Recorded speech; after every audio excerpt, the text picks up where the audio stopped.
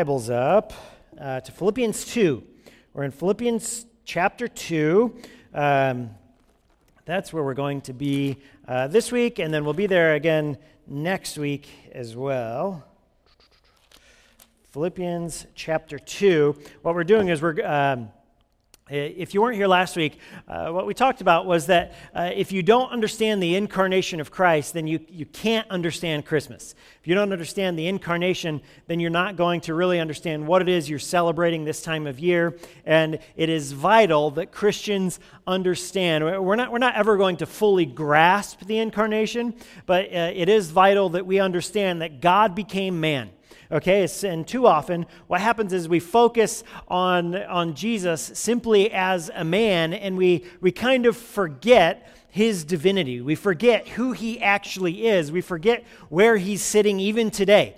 Okay, so Philippians chapter 2, verses really 6 through 11 demonstrate the incarnation and really puts a spotlight on the humility of Jesus Christ. And so that's what we're going to look at today. So remember last week we talked about Christ and how he stepped down from his position when he became man. That's what we focused on last week. This week we're gonna look at a couple of things. You know, what happened when he became a man. What is the impact of the incarnation? That's what we're going to look at both today and next week and leading up to Christmas. So let's read the scripture. Verses 6 all the way through 11 says this, and this is talking about Christ, all right? So Philippians chapter 2, starting with verse 6, who though he was in the form of God, did not count equality with God a thing to be grasped, but made himself nothing, taking the form of a servant, being born in the likeness of men, and being found in human form, he humbled himself by becoming obedient to the point of death, even death on a cross. Therefore God has highly exalted him and bestowed on him the name that is above every name, so that at the name of Jesus every knee should bow in heaven and on earth and under the earth, and every tongue confess that Jesus Christ is Lord, to the glory of God the Father. Amen.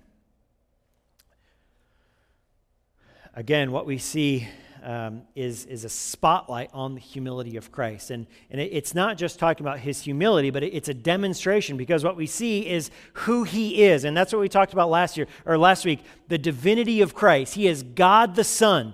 This is not just a good man. This is God. He's the one that created everything with just his words. And he becomes a man. So last week he left his position. Now what we're going to look at real quick is that he became a servant. In verse 7, but emptied himself by taking the form of a servant, being born in the likeness of men.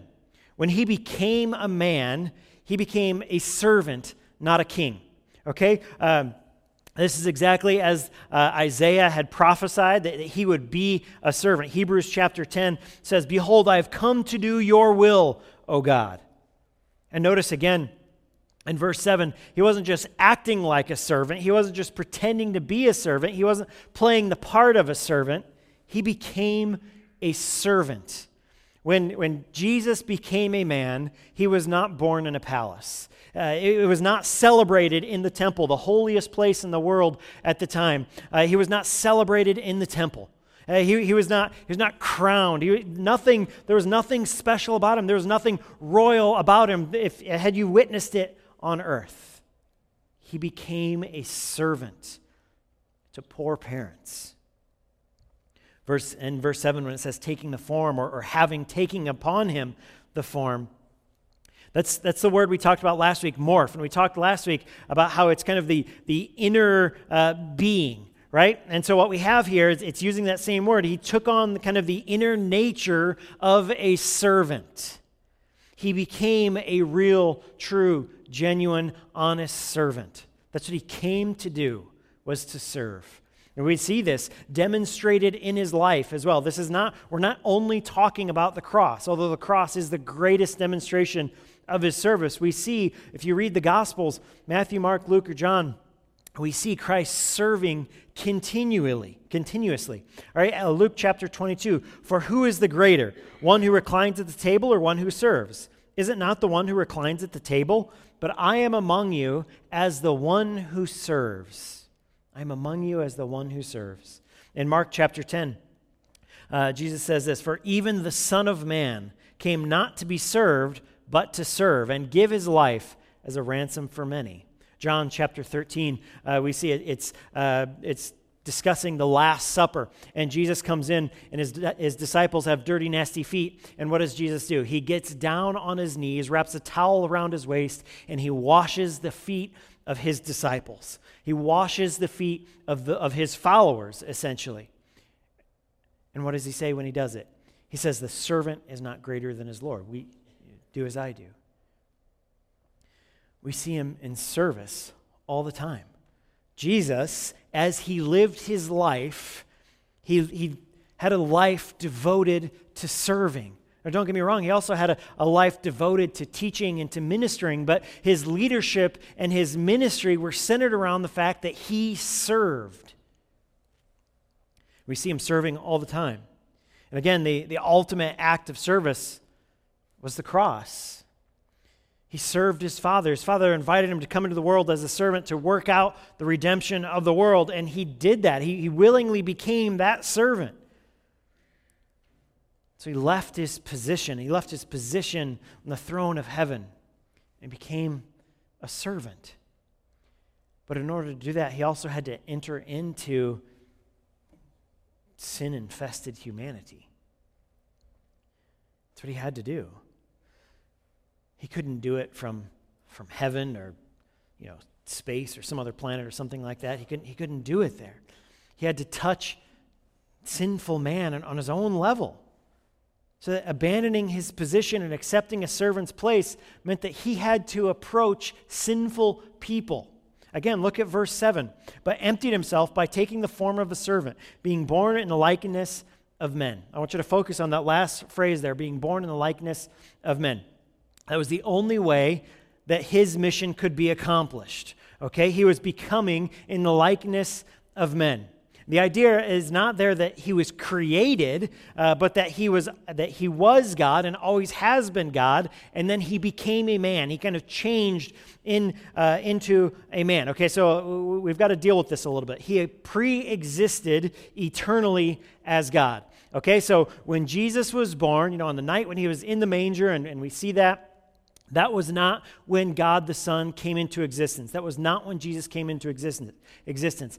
He had pre-existed, from eternity past. He always was, or as he says, "I am." He was always there.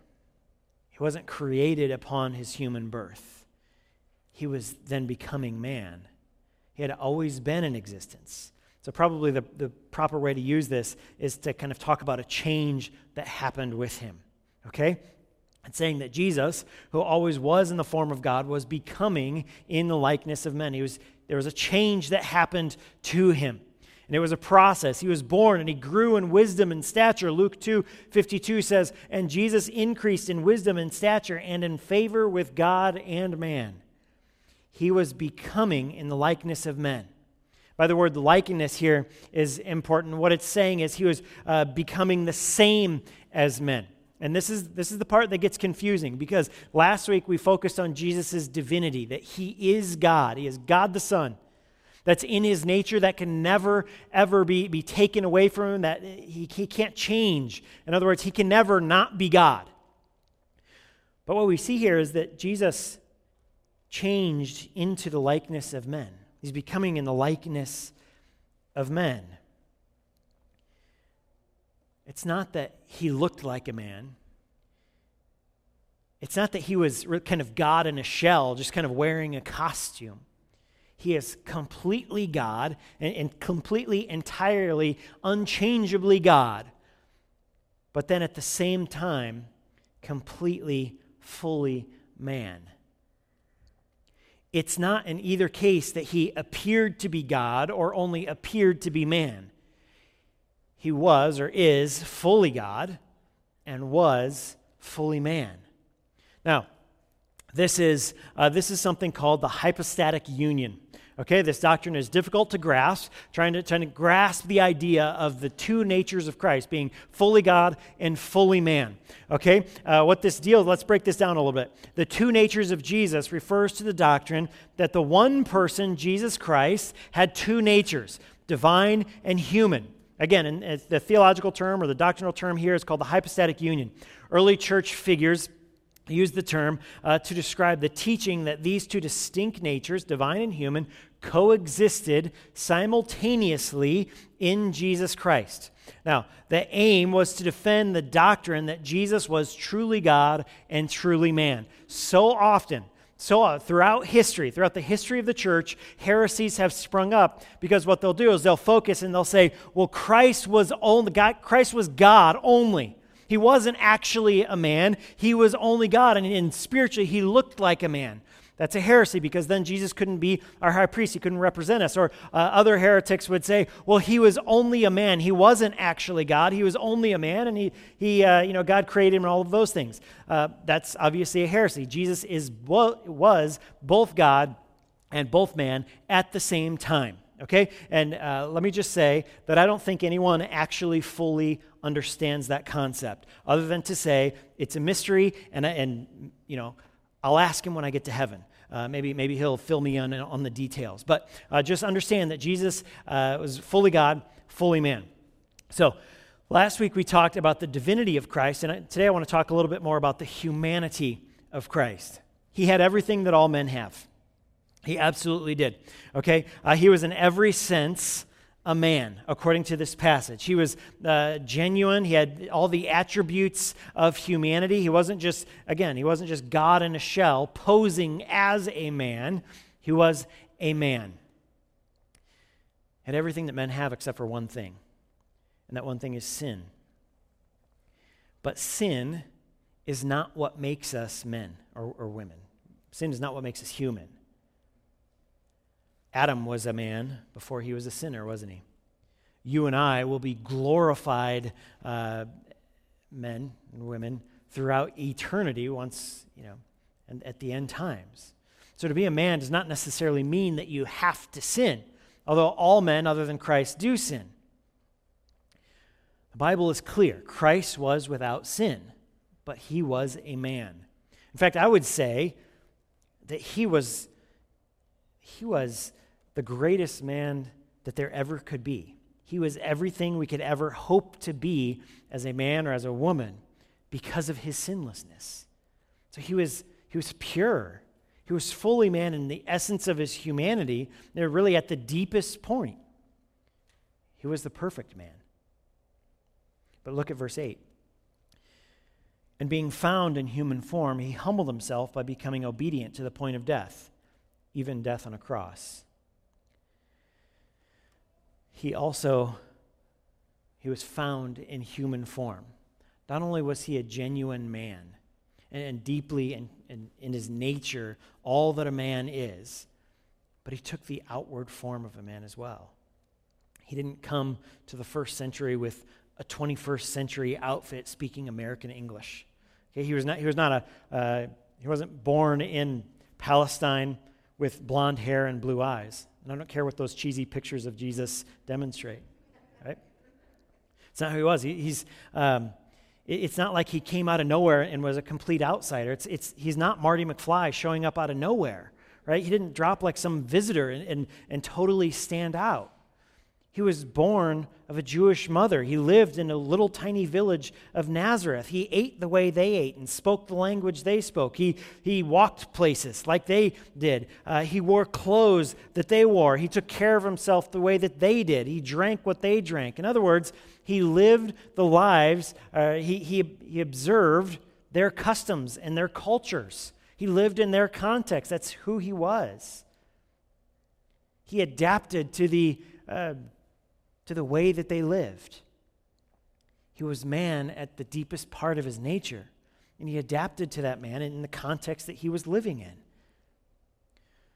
Just like other people, he was born. He had a mother and a father. He was wrapped in swaddling cloths, and he grew up. He had siblings, and he learned a trade. He got hungry. He got thirsty and sleepy. He got tired. He wept. Just like other men, he was destined to die. He suffered pain. He rejoiced. He was hated, just like other men. He was a man in every way. There's a Christmas carol, and I'm sorry if I ruin it for you, but it just gets it wrong, right? And I had to ask Alex to make sure we weren't singing it today before I made fun of it. But there's a Christmas carol called "Away in the Manger," and maybe you love that song. It's fine. You can love that song.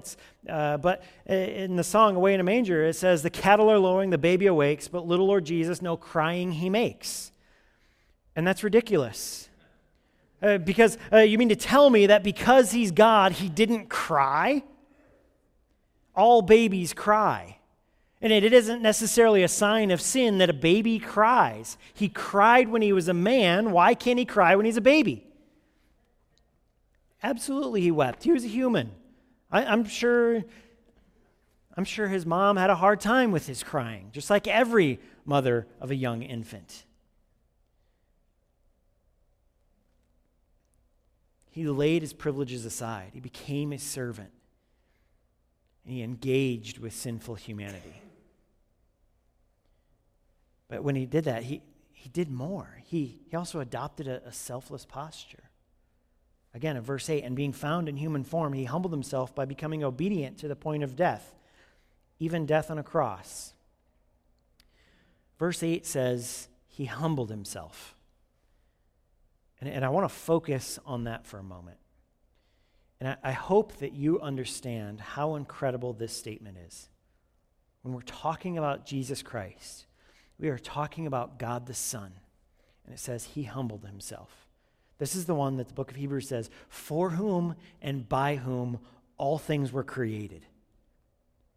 And he humbled himself. Do you ever think about the humility of Christ? And I don't mean just the fact that he lived as a man and he walked as a servant and all of that stuff. Think about this. He's washing the feet of the disciples. And he's the one that designed their brains. He's hungry for food, and it was him who created the wheat that he needed for bread.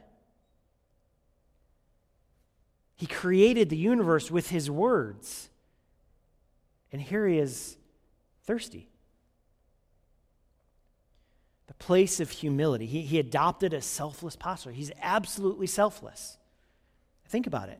Humility is a trait that you and I could use more of. Okay? We absolutely could. If you disagree with me on that point, that just proves my point, by the way. Okay? You and I could use more of it. You and I are prone to sinful pride. We think too much of ourselves. We think of ourselves too often. That's sinful because we're not God. Okay, when I think that I'm great and when I think that I'm greater than I actually am, it's sinful because I am not God. Jesus is God, and he deserves all glory and all honor. Jesus deserves to be worshiped day and night for the next million millenniums. Jesus doesn't need to be humble. He is the very embodiment of glory. The chief end of mankind is to glorify him forever. And yet he humbles himself to save us. Think about that. That he stepped away from his position to save us.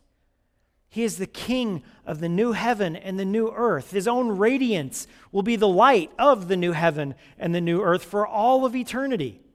Yet he humbles himself. Who am I that the King of glory should serve me? Who are we that the one who the angels praise should die? I love it in the Sermon on the Mount. Jesus says, you can't even decide what hair color is yours. You don't even get to choose if your hair is black or gray. That's me paraphrasing Jesus, by the way. He's saying you can't even control if your hair is, what color your hair is. You're nothing. It's true. I'm in control of nothing. Jesus is the one who created the universe with his words. He's the one that thought up the cosmos. He's the one that decided where every star should go and where every snowflake should fall. And he humbles himself. Humanity, all of humanity, was created to glorify and to worship him. And what does he do? He humbles himself for our benefit. Look, if you are a Christian and the thought of Christ stepping away from his throne on heaven and humbling himself, if this thought does not punch you in the chest, then I'm not sure what's going on. Because the God of heaven, the one who deserves to be glorified and worshiped for all of eternity, that he should be born in a manger and live the difficult servant's life, a life of poverty, and then to be hated, to be spit on and humiliated, tortured, physically beaten to death, the beard ripped off his face, his body beaten and mangled so much that if you looked at him, you wouldn't even recognize him as a man, the scripture says. He humbled himself in that way so that you can be saved. Humility is the theme of Christmas.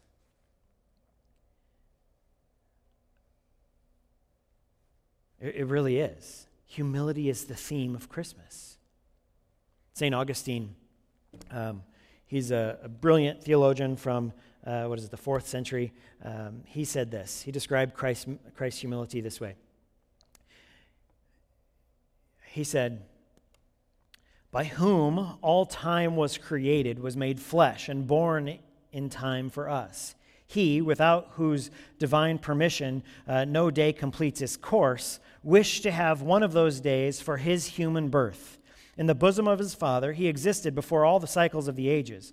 Born of an earthly mother, he entered on the course of the years on that very day. The maker of man became man, that he, ruler of the stars, might be nourished at the breast, that he, the bread, might be hungry, that he, the fountain, might thirst, that he, the light, might sleep, that he, the way, might be wearied in the journey, that he, the truth, might be accused by false witnesses, that he, the judge of the living and the dead, might be brought to trial by a mortal judge, that he, justice itself, might be condemned by the unjust, and he, the discipline personified, might be scourged with a whip, that he, the foundation, might be suspended on a cross, that he, courage incarnate, might be weak, and he, security itself, might be wounded, and he, life itself, might die." It says he humbled himself. We cannot overstate that statement. We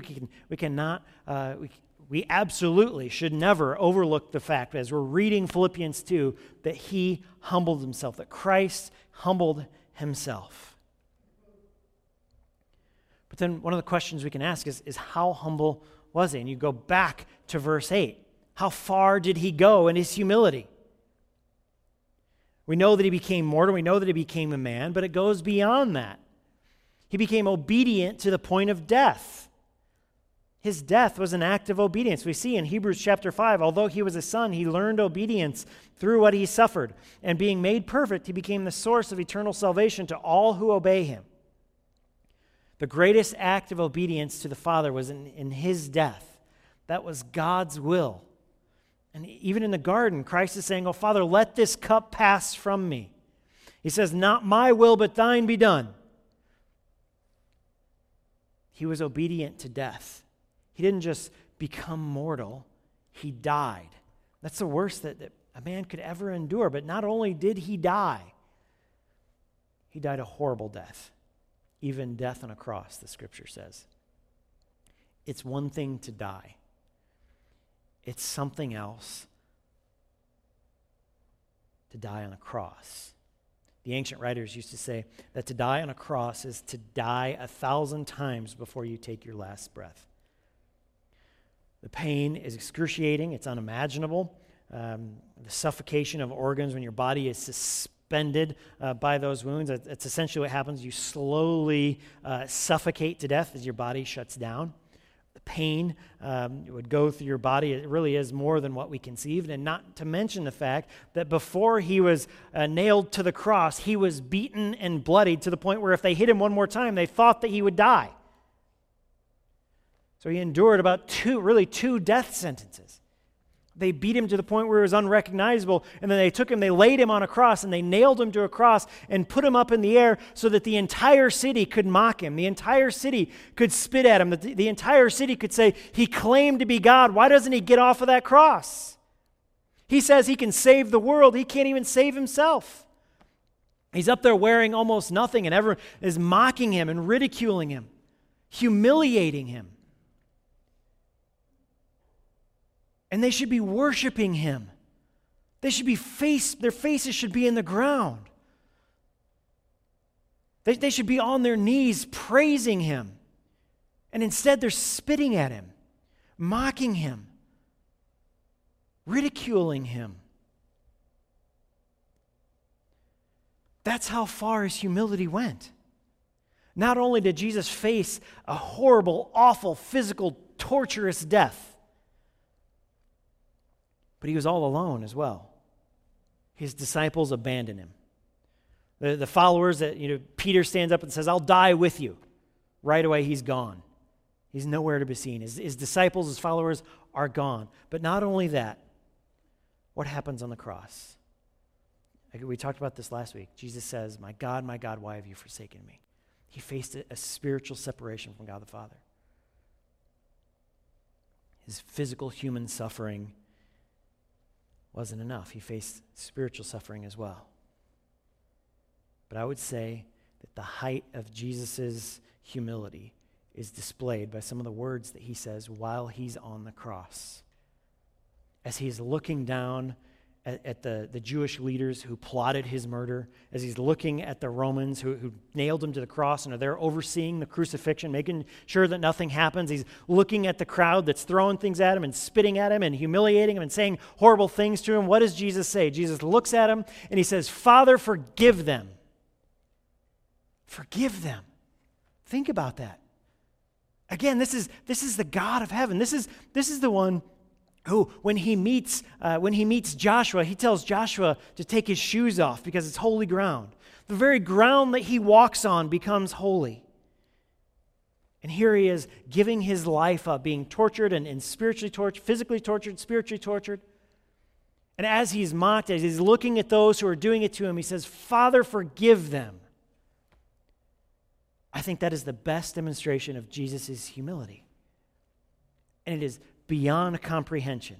There is no way we can fully grasp how wonderful and majestic and holy God the Son is, Jesus Christ is.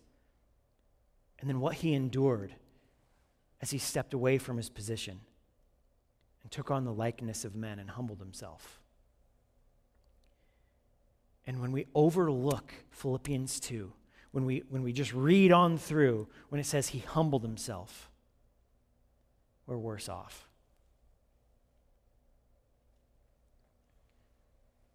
So what's the Christmas story? The Christmas story is that Jesus Christ, God the Son, left his position, became a servant, entered into sinful humanity, demonstrated selflessness. That's the Christmas story. Remember that God became man, the God who created everything with his words, the one who parted the Red Sea, the one who made Moses' face glow. That God became man, and he humbled himself for his glory and to redeem us. That's Christmas. That's what we celebrate this time of the year. And I think I said it last week. Obviously Christmas shouldn't be centered around gifts and Santa Claus and all of that stuff. And I hear Christians so often say, keep Christ in Christmas, and that's true, but it doesn't go far enough. Of course Christ is in Christmas. Of course Christ is the reason why we celebrate Christmas. But don't just remember that there was a baby there. Worship that baby. Worship him because he is your God. He is your God. He is the one that was sent to save you from the sins that you've committed. And it's only through that baby, it's only through Jesus Christ that you can be saved. It is only through that baby, born on Christmas night, that you can be viewed and declared as righteous and holy by God the Father. It is only through a faith in Jesus Christ that you have any hope whatsoever. There is no other way. It is not your morality. It is not your good works. Jesus Christ and his death, his burial, and his resurrection is the way, is the only way. And your response is to repent and believe. Repent from your sins and believe in Jesus Christ. Declare with your lips that he is Lord. That's your only hope. He humbled himself for his glory and for us. That's Christmas. Reflecting on that this season is infinitely greater than giving an iPad in the name of Santa Claus. I promise you that. It is through Jesus Christ and Jesus Christ alone that you can be saved. And never forget the humility that he demonstrated. Let's pray. Dear God, thank you so much for this morning. And Father, we thank you for the fact that you love us and you care for us, that you are a gracious and merciful God. Father, we know that we've failed you. We know that we've turned our backs against you. We know that we've rebelled against you. We know that we are sinners. And we know that we indulged in sin and enjoyed our sin. But through your grace, we're saved. Your Son, Jesus Christ, who humbled himself by becoming a man and giving up his life and facing death on the cross. Father, we may not understand everything that it took. We might not understand how Jesus can be God and man at the same time. We might not understand everything that Christ gave up. But what we can understand is that salvation comes through a faith in Christ. And Father, I pray that if there is someone here who doesn't know you, who has no faith in Christ, doesn't understand what it means to be a Christian or doesn't understand the gospel, God, I pray that you'd reveal yourself to them. I pray that you would convict them of their sins.